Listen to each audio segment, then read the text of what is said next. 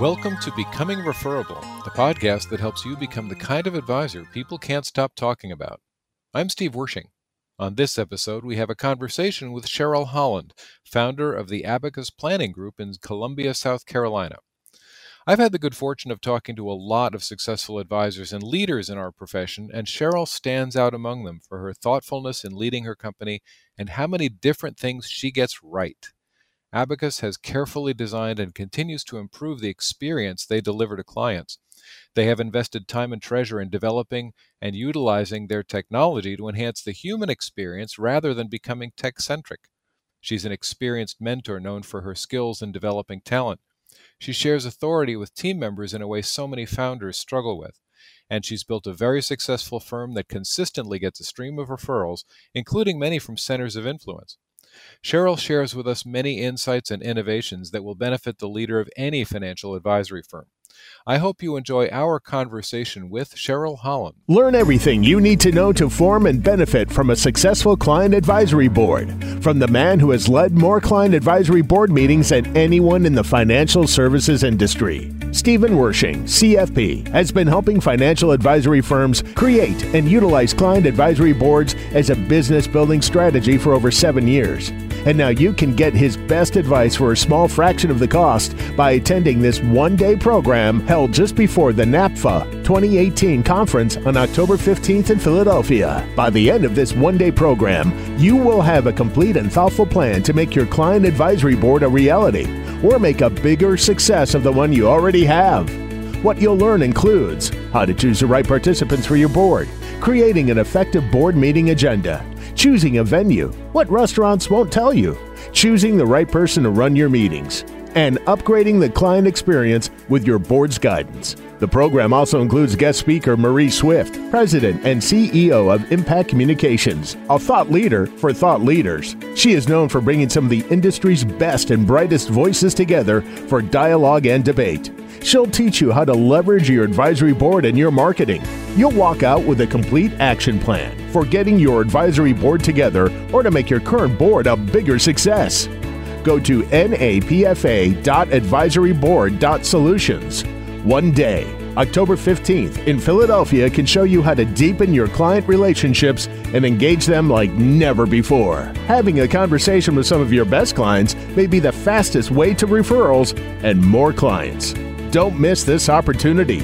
Go to napfa.advisoryboard.solutions to sign up for this event today. That's napfa.advisoryboard.solutions.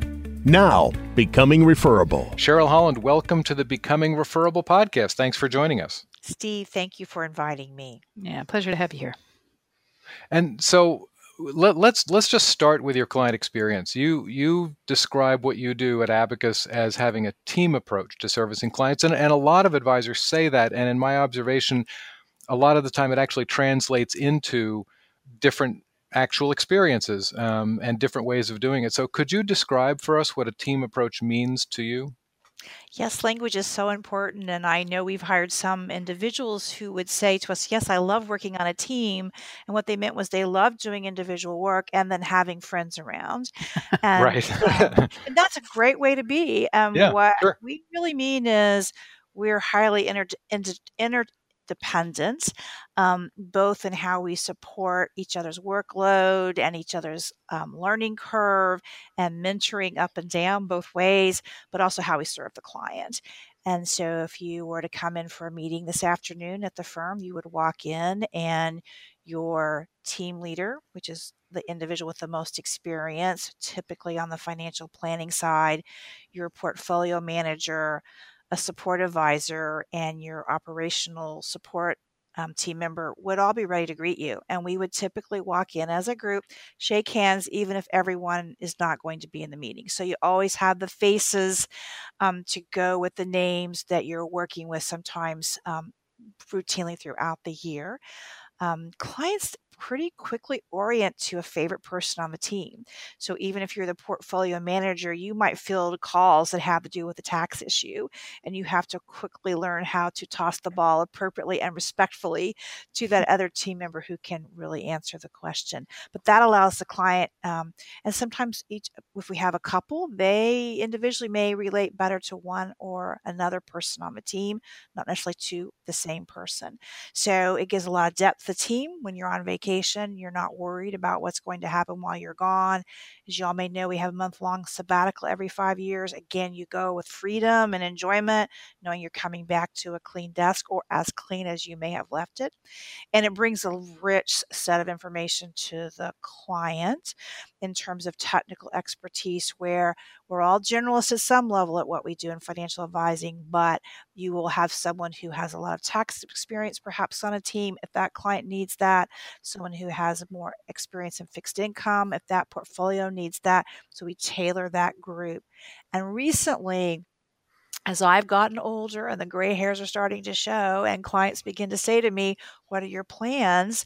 I can say, "Hey, we purposely populated your team with these different age demographics." And they go, "Oh, yeah, I've got someone in their 50s, someone in their 40s, someone in their 20s. I feel good about that." So it has multiple purposes when you say there's a team serving a client. There's the technical experiences, there's the personality connection, there's the depth of bench when someone's not in the office, the client doesn't worry about that. And there's the long-term plan they can see in this organization. They can be here for their life and not have to worry about their own future and a new advisor at 85. And And you've this, said that. Hang on, Julie. yeah, Before yeah. we move on, you've said that the whole team walks in to greet the client, and the client will often gravitate toward one person. As you have review meetings with that client and you address different aspects of their relationship to you, the planning and the investment management and the other services that you provide, is the same person going in to talk to that client each time, or do they meet with different people for different purposes? So we absolutely meet with different people for different purposes. And, Abacus, we're big into process. So we have our template agenda, as many advisors do. And it typically has a big overview. How are you? How's the family? How's the business? How's health? And typically the whole team will be in. They're not always for that. Then there'll be a section on financial advice issues, tax planning, estate issues, insurance updates, whatever needs to be addressed, and then an investment section. And the whole team doesn't always stay in for all of it. We do for some clients, but not for most. There's an administrative section, which interestingly, we've always done at the end, but we're experimenting now with peak experience, learning that your final experience is what you really remember. So should we be doing the grunt work at the beginning with the operational person rather than at the end? Mm-hmm. Mm-hmm. But we're not all in there at the same time, and we're not always all in a meeting. We think about that ahead of time. And if the client's not happy with how someone didn't come to that meeting, they tell us, well, where was John, or where was Cheryl, or where was Charles? Why wasn't he in this meeting?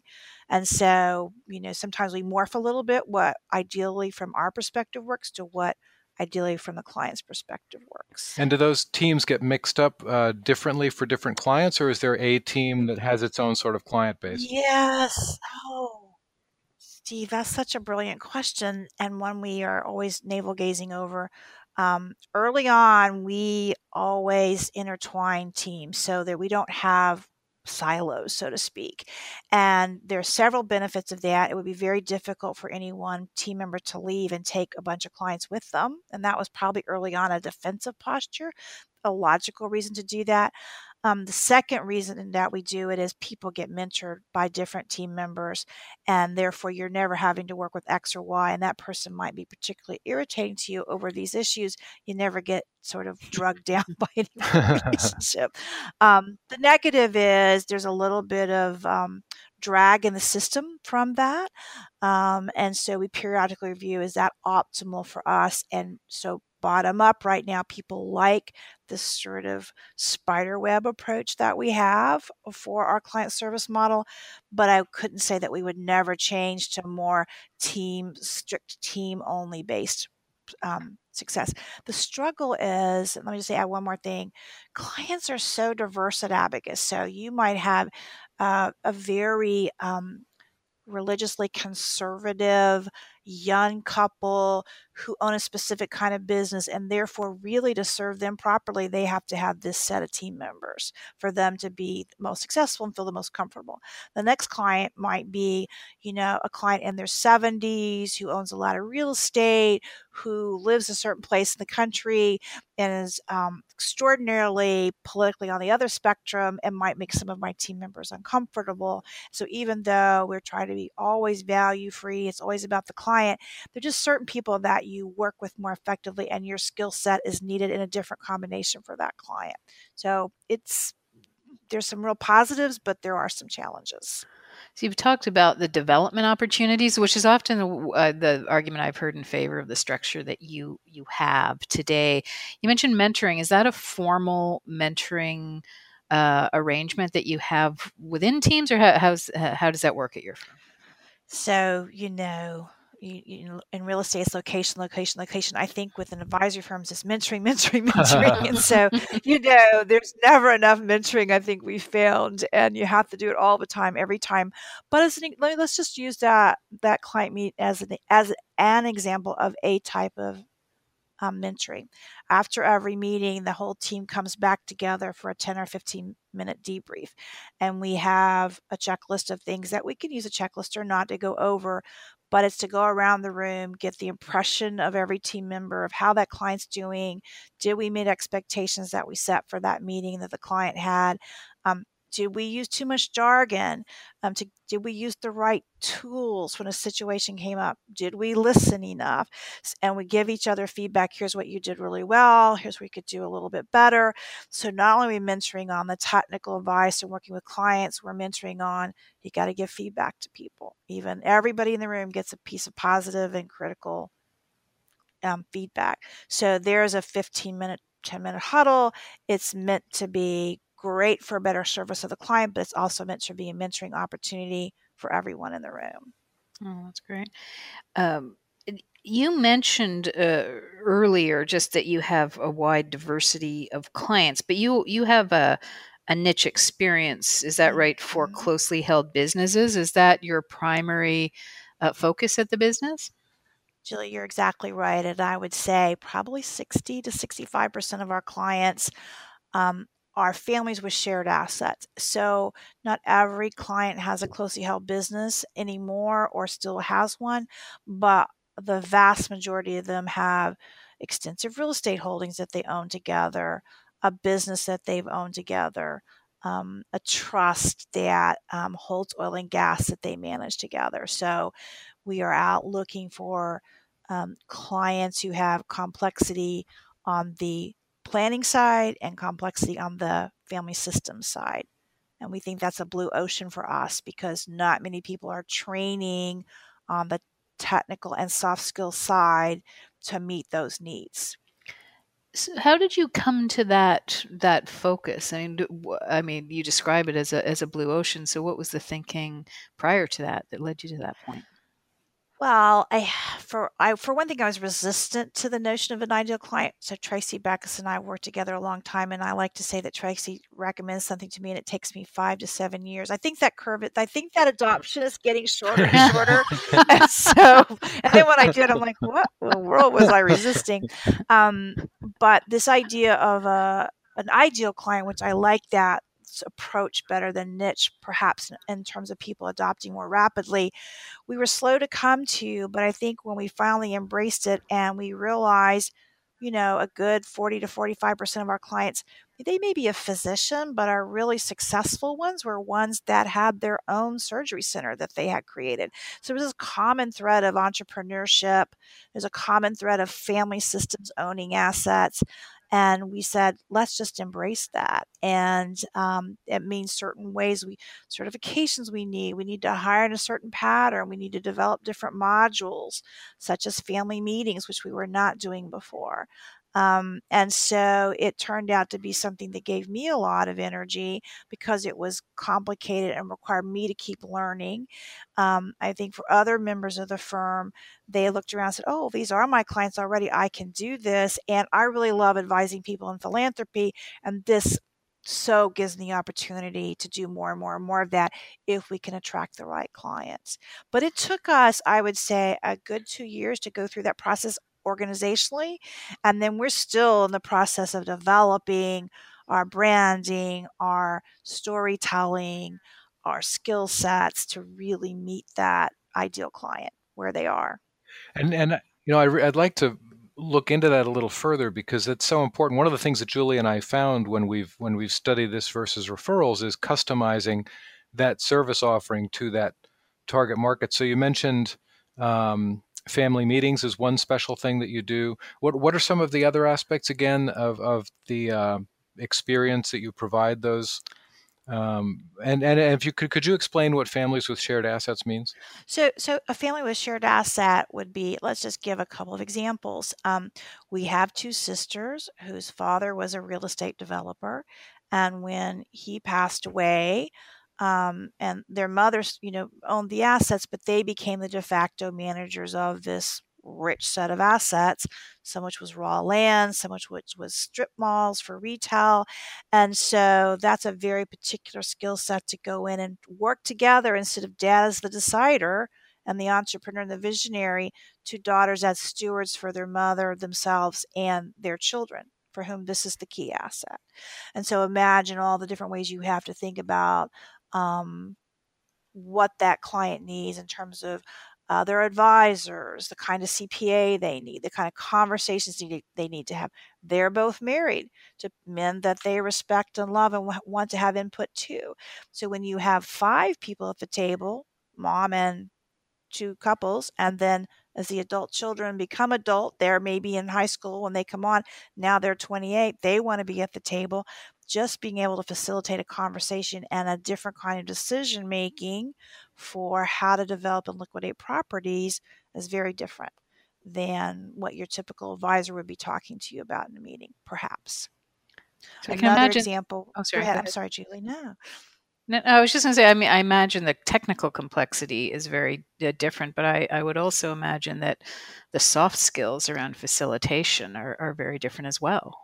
Absolutely, Julie. And for that reason, 2 of us have gone to the Family Firm Institute and we've gotten accreditation in that area, specifically to get better at those skills. And we had a wealth psychologist work with us for many years firm wide. Now, those skills trickle across all clients, but if you have a focus on why you're doing it, it really hones your willingness to do it. Another example would be a family that owns a manufacturing plant, and the father is transitioning from, they co-founded it father and son, but the father is older now. He's transitioning out of CEO president. The son's transitioning in. The daughter's outside the business. What does this mean for legacy, estate planning, governance, decision making? Who has a voice? Who has a role? Succession planning for that son. Is that going to be a grandchild? So it's a whole, you have all the normal, how do I invest my portfolio, my rollover IRA? How do I think about debt for the company versus me? But you have this extra layer that's critical to the wealth creation and wealth preservation that you would not have if the client were an attorney, an engineer, another type of profession, working for a public company, for example. So there are so many really interesting elements of this that I think you've consciously addressed. That's really interesting. So you've looked at the unique needs of that market, and the things that they need, and then you've talked about the skills and things that you've developed to provide services, to customize the client experience to the needs of that client. You've also done a lot of work in your back office, customizing your technology and your support systems. You've already talked about having processes for everything and having, template agendas and all kinds of things to make things go more smoothly. But I'd like to talk a little bit about your CRM system specifically because you've done a lot of work in customizing that to facilitate providing this kind of client experience. Can you tell us a little bit about what kind of work you've done on your CRM system and how you utilize it specifically to enhance that client experience? Well, first, may I say that a long time ago, I may have had the vision and did sort of a framing of a red barn. But the next generation of the office, who's really the ones that have turned it into this beautiful work of art that can do all the things I'm going to talk about. So I can take about 1% of the credit. But what's exciting on the client experience side, and we're really just getting into more and more of this, is I'll give you a small example. We have these age triggering checklists that said when someone turns 18 or 35 or 60 or 81, right? These things should be thought about. Well, now all that's automated. So when your child turns 18, the advisor automatically gets it to do with a template email saying, hey, your child's 18. It's more elegant than this. They need to have a healthcare power of attorney because they're age of majority in South Carolina or wherever. Here's the statutory form. We would love for you to go meet with your attorney XYZ to fill it out. But in the absence of doing that, sit down with him and go over this or her and have her complete her healthcare wishes, because without it, the doctors are not going to talk to you anymore, right? Because they're not a child anymore. So that we've always had that rule of doing it, but it was sometimes hit or miss. This way, having automated, every client gets this experience. And I'll tell y'all, that's the kind of thing clients value. After they've been here for a time, they trust you on the portfolio. But if they're getting that, or, you turn whatever age it is, or there's a touch point that you and I all know is common. Child turns 15 in South Carolina, believe it or not, you can get your permit to drive a car. We send out this document called I Promise. You can sit down with your child and go over the rules of driving a car. And so this client, you turn 50, you get from us the forever letter. Sit down and think about writing your family the forever letter. So there's this way now that we can automate that takes all the minutia off the advisor, the relationship manager, some people may call them, and makes it automatic. So they just really have to get in, go through their activities for the day, customize the email template and hit send, and it all goes out automatically. And that's just a small example of what all it can do, but it's one that brings me great joy. Wow. And there are two things I really love about that. One is that, like you said, you have automated it, so it's not left to the advisor to try to remember. I'm still amazed, when I talk with advisors, how many of them they know a lot of really good things to do for clients, but still on some level they're kind of recreating it every time a client hits one of those benchmarks, because there isn't a process around it. It's not automatically presented to them, and I love that part of it. And the other thing that I really like about it is the the consistency of the client experience that provides, and that the client experience is about more than financial planning. So there are only so many ways that you can differentiate yourself based on financial planning and investment management. And so the more you can go beyond that, the more meaningfully you can differentiate yourself from other firms. And it sounds like you've done a lot of that kind of thinking for clients. Well, I hope so. I mean, we're not perfect every day by a long shot, but I'll say a couple of things. One, you're right. Other advisors have these wonderful ideas. Everything I just told you, I probably stole from somebody else. So you don't have to be creative to be good at this. You just have to go out and do it. And the other thing I think is that most of us who got into this profession got into what we believe is a helping profession. We want to help other people. So we're really good at portfolio management, or we're really good at long-term cash flow projections, whatever our gift is. But in our heart of hearts, we also like helping people. And the CRM at Abacus really allows us to help more people consistently. So, and it does all kinds of other smart things. But in terms of the client experience, I think we're really beginning to just touch the surface of what it can do. And I think that's why you get a CRM. You get a CRM for two reasons: a repository for all your data, but a way to mass produce a customized experience. That was always our vision. And let's get a little technical about that for just a minute so that people can understand. You use Salesforce, is that correct, for your CRM? That's correct. And my understanding, I haven't seen the system, but my understanding is that with Salesforce, even more so than most other CRMs, you have the basic system, but then you have to do a lot of customizing and tailoring and engineering before you can actually put it into use. Is that right? That is correct. And we were fortunate to have used an older Sales Logics that we had a lot of things. So we knew what we wanted, and that was very helpful. But we work with the Agili, Michael Joyce's firm, as co-partners in all of this development. But for many years, we Wow. probably spent $50,000 a year on programming.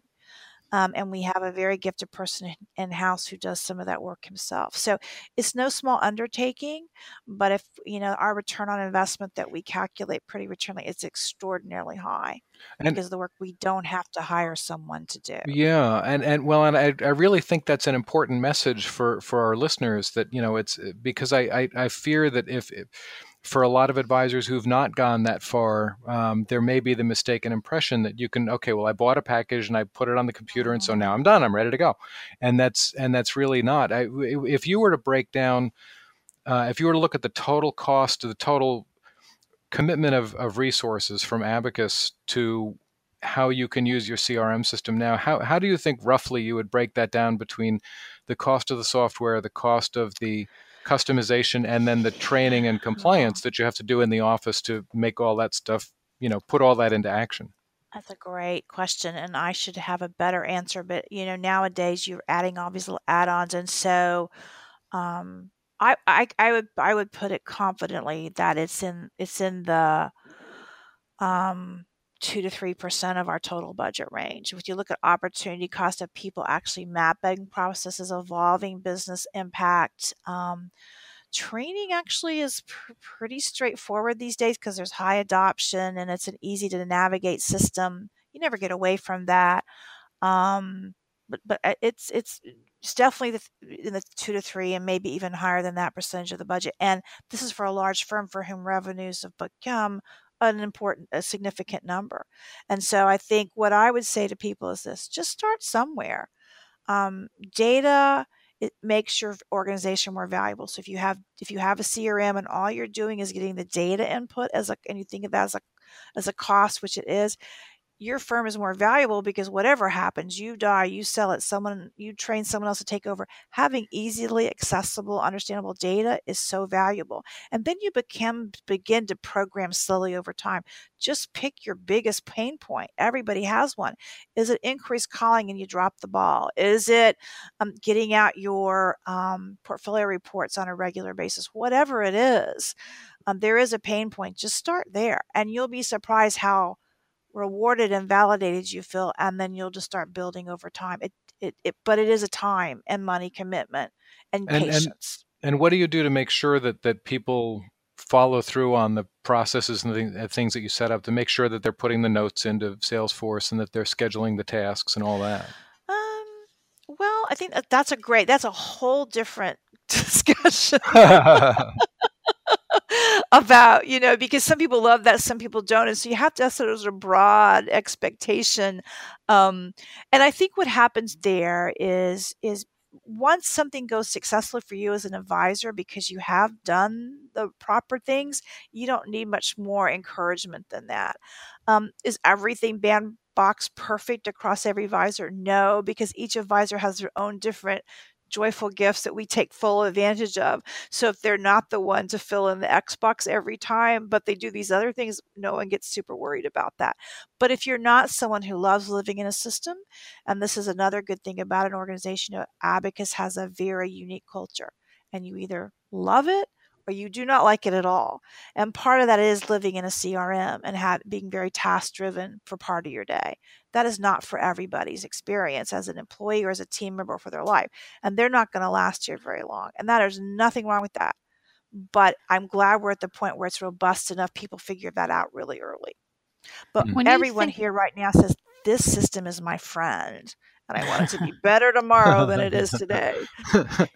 If you think about an advisor who, so we just touched on this, is not investing at that level and probably won't for some time, would you say there are particular processes or workflows that have had the most significant impact overall on your client experience? So Julie, I would put that in three areas. One, I would say the process around inquiries, right? The moment someone calls and that entire process until they become a client, because you want to be closing at 75 or 80%, I believe. And when we slip below that, we start looking at what are we doing wrong? Are we taking the wrong people in the door to talk to? Do we do Mm. something wrong in the process? And so I think mapping out that process and making sure that goes flawlessly. And then I think the second thing you tackle is your onboarding process so Mhm. that and then you get a lot of feedback. We do an assessment at the end of the client's first year, and we do, a 30-minute interview by our chief operating officer who's never met that client typically. What was your experience like? Or would you give us feedback? And we improve the process. And so I think those are the two pain points because, as Mark Curley wrote in a report, your most expensive part of acquiring a client is that first year. After that, they become a much more profitable venture. So Mhm. getting that right and making that profitable as you can is only possible through process. And then the other is the inquiry all the way to signing the client advisory agreement and becoming a client. Those two seem to me the most important pieces of what we do. Right, right. And so you talked about culture, and we started off um, sort of looking at your team approach. Uh, could you first of all, describe your culture? You said it's very unique, and it's probably not all CRM. I'm going to guess there's more to it than that. I hope Um, that's when I die, I hope that does not go anywhere on my obituary. yeah, really. Yeah, Right. yeah. Maybe on your gravestone. It's not going in my forever letter. Let's put it It's that really way. not. It's really not. But I'd also love to know a bit about how you develop talent at the Hmm. firm. So I do think that one of the biggest challenges facing our profession is talent, recruiting, growing, retaining talent. And that's not ever going to go away as a challenge. And so we put a lot of energy and thought into that. I think any firm that wants to grow, for us, we decided to grow because we were attracting great young minds and people that we enjoyed spending time in the day with. And so, therefore, how do we retain them? Well, only if we're growing will they stay. Once you start to grow quickly or grow at any rate, that puts stresses on the system because they're not at the right skill level. They're not prepared in any way, shape, or form for some kinds of situations. So, mentoring, development, putting resources in place becomes imperative. And so we think about that, we work on that all the time. And I think the newer trend, certainly for us, is we put just as much energy into developing our operational team as we do our more traditional professional team. They're both professionals. We just require different types of mentoring, and we've been rewarded for that. I'm just blown away at what that team has accomplished. But it was them saying, "I don't see myself on your leadership pipeline. Where's our Mm. path? Mhm. What are our resources?" And they were there. We just had to think about it differently and more carefully and coalesce that around a plan for them. What for you? So you mentioned the leadership pipeline. Could you tell us a little bit about that? And also, can you tell us a little bit about um, what the path looks like for somebody to become? I mean, do you have multiple owners at Abacus? We do. We have, there are four of us that are shareholders now, and we've invited three new will be joining us in December. And so that'll be interesting, sort of the firm run by a decider to a firm that's truly group governance. Is a very different approach. Many organizations succeed with that, and we're transitioning to that. So the way we think about it is, historically we thought of three stages of development. We've added a fourth, which I'm excited about. But the first stage is just coming on board and doing basic work habits. So my daughter just started working for a firm in San Francisco. And I said to her, just be on time every day. Don't leave it 2 minutes till. Learn to say thank you. Learn to ask just the basics of learning how to work. And we think about the basics in five areas: business acumen, which could be networking, using the processes, your technical skills, your communication skills. So that's writing, listening, verbal communication, presentation skills, um, The fourth area that we think about is really all the things around working with your colleagues. And so that might be learning to be delegated to as you move up the ladder, delegating to others. And the fifth is really our culture. So those are the 5 areas that we think of development. So level 1 is just managing yourself. Level 2, where we find the most difficulty, is the bend in the pipeline to getting work done through other people. So you're a great solo worker. All of a sudden, you've got 2 or 3 people who are giving you work before you can do your work. You're managing them, or you're mentoring them, or you're supervising them. It's a completely different skill set, and we now throw more resources at helping you take that bend in the pipeline. The third is thinking not about getting work done through others, but getting work done through the organization. So it's strategic thinking. On the client side, it might be working with C-suite clients, CEOs, CFOs, who tend to be a little tougher. Business development, you're expected to not only develop relationships, but bring on clients. And we've added a fourth level I can't tell you much about because we haven't mapped it out totally, but transforming the organization. Because the world is changing, we're going to be a different place in 10 years. So how do you transform an organization, which is different than managing yourself, managing others, leading a firm? Transforming it is a whole different set of skill sets. Mm-hmm. So you move through. No one is ever good at everything. When we first developed the pipeline, I was like, I am really good at level 1, basic work habits, and I'm pretty good at leadership, but I really suck at management. So I had to go out and do a lot of resource building and skill building. And I still give myself a solid B- and sometimes a C-, but I'm working on it. Hey, so Go ahead, Julie. I was just going to say, because I know we're pushing toward our time, but one of the things I wanted to make sure we asked you about is the referrals that you get from centers of influence. We love to talk about referrals on this podcast, but could you tell me a little bit about how you go about that and what you think has driven your success there? So centers of influence can mean all kinds of things. I think we traditionally think of attorneys, especially estate attorneys. We think of business transaction attorneys, CPAs. We've broadened that. We sort of think of foresters and certain kinds of commercial real estate agents to also be our centers of influence. So I think broadening that definition is powerful. I think it's just a matter of 2 things. One, if you think about going into the grocery store, right, you want to be where the Raisin Bran is, not where the grape nuts are in terms of people's mindset. So you always want to be dominant shelf space. So how do you do that? Well, I do think we send out a newsletter that we can tell who opens it and we can tell what they read and we customize to that. I'm not a big, lunch person, but I'll say, come have coffee with me. I'm going to go walk down the street, something simple because I know they're busy. And so when I'm near them, I'll get on their calendar, but for like a little bit of time. I also think referring out to them has made a difference when we refer the perfect person. So we'll have them to a networking luncheon in the office to show off our interesting space, but also to find out what they love to do best.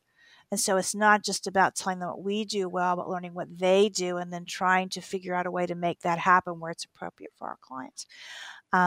So I think there's a lot of nuances to this. Let's get real nitty gritty about that. So you call up an estate attorney and say, hey, let's go have coffee. And so you sit down in front of that attorney. What do you say in the conversation?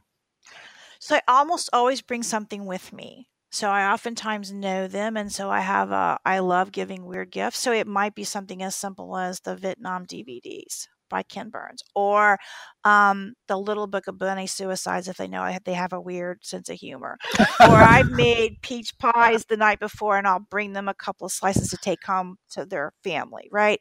So I try to bring something that says to them, I know who you are. It could be there's a wonderful company, Charleston, that makes these beautiful sun teas where you just put the little tea in a plastic jug, put it out on your porch, and you got tea into it. So something that says, I've thought about you. Then, keep to your promises of 15 or 20 minutes. How are you doing? What's going on in the business? And I really want to hear what's going on in the business because that's a data point for economic trends. A little talk, 80-20, 80% about them, 20% about you. That's the power. And then I realized I always do this, but I heard Suzanne Peterson talk at the NAPFA conference. She's a leadership development expert. She said, always make a pinky promise and follow up on it. So whatever, I'll say, oh, I've got the best book I want you to read. I'm going to go ahead and send you the link from Amazon. Or, you know what, I just saw a white paper on that technical topic we're both struggling on. Let me send you the link.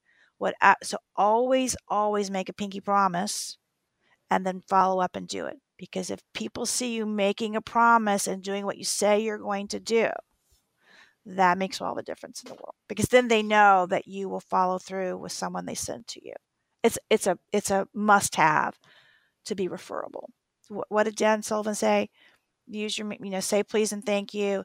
Do what you say you're going to do when you say you're going to do it, and show up on time. And if you can do those 3 things, you're referable. And those opportunities, when you make a little tiny reservation with someone, is a way to show off those 3 skills.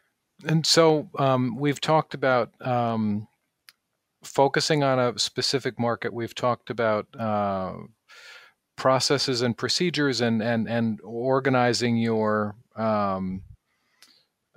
technology around that. We've talked about developing the team and how you've pursued that. So when you put all of those together, how do you think, what do you think has been the effect on your ability to attract clients and referrals? Well, when we ask our clients, they would tell us something completely unrelated. They would say authenticity and listening skills. You're always yourselves, and we feel heard. So all the rest of it is sort of necessity, but those are the 2 things that I think have allowed us to grow in a pretty small market, relatively speaking. We're not a large, wealthy community, but we've been able to be very successful, and I think it's because we're just ourselves at all times. We're comfortable with that, and clients feel heard and listened to. Okay. Well, I think that's probably. I mean, did I take too much of a left turn there? No. I mean, I'll share with you when we're trying to help the listeners understand how they can apply it. Coach me. Yeah. Well, I think that there's. We can't just say, okay, so here's what you can take from Cheryl Holland, go be more authentic. But I think, I think what that authentic is, and all the things that go into that authentic experience is really what's got people talking. And maybe the better way to say it is, you want to ask me the question again? No, I'm just, it sounds like the impression that I get is all of this work that you've done about customizing your offer and systematizing the experience and having a team approach where you've developed all the people who are coming in contact, and the operations team, that all of that has a significant influence on your ability to attract referrals. My question was, how does that come out in the conversations that you have, or what do you hear back from clients? But if what you hear is, you guys are really authentic and, we feel heard, I'm just wondering about your thoughts about how all of this work that you've done in those different areas leads people to refer you differently than the clients of other advisors. So I think people are looking for a trusted advisor. And once they have a sample in our first year process, which covers in 6 meetings all the areas every financial planner touches on, they have deep confidence in our technical skills. That is unquestionable. They have deep confidence in our ability to manage an error, which we typically make in the first year. And so they trust us. But what they say to their friends is, I really want you to call my financial advisor. We really like Cheryl and Charles, or we really like Susan and John. They're the real deal. And you're going to find out that they're going to listen not just to you, but your wife. A lot of men still come because they're worried about something happens to them. Their wife is not as interested in the financial side. So all those other things we do bring us trusted advisor status very quickly, which is so that our cycle of growth is higher because of that. But what they're saying is these are the things that make them special because their expectations were high when they came in the door. Mm-hmm. Oh, okay. Sure. And we have to earn our reputation every day. And the only way to earn our reputation every day is all these things we talked about, process and training. And our reputation is what gets people in the door. Yeah. Interesting. Well, there's so much more that I'd love to ask you, but no, you guys go. We have to wrap it up. We unfortunately we can't go as long as we would like to sometimes, and maybe we can have you back sometime. But we've gone too long. I'm now looking. I've blathered on. All right. No, it's not you. It's just a lot to say. So even little short answers to try to keep things short. So I'm working on that too. No, it was great. So Cheryl, it was great to have you on today, and thank you so much for joining us. And there's so much that advisors can learn from what you've done, and thank you so much for joining us on Becoming Referable. Oh, thank you all. And again, it's a delight to be with both of you. And I look forward to starting to listen to the podcast. It's now on my short list. Okay, all thanks. Right. Bye-bye. Bye, y'all. Thanks, Cheryl. Hi, it's Julie again. It was great to have you with us on Becoming Referable. If you like what you've been hearing, please do us a favor and rate us on iTunes. It really does help. You can get all the links, show notes, and other tidbits from these episodes at becomingreferable.com. You can also get our free report, 3 Referral Myths That Limit Your Growth, and connect with our blogs and other resources. Thanks so much for joining us.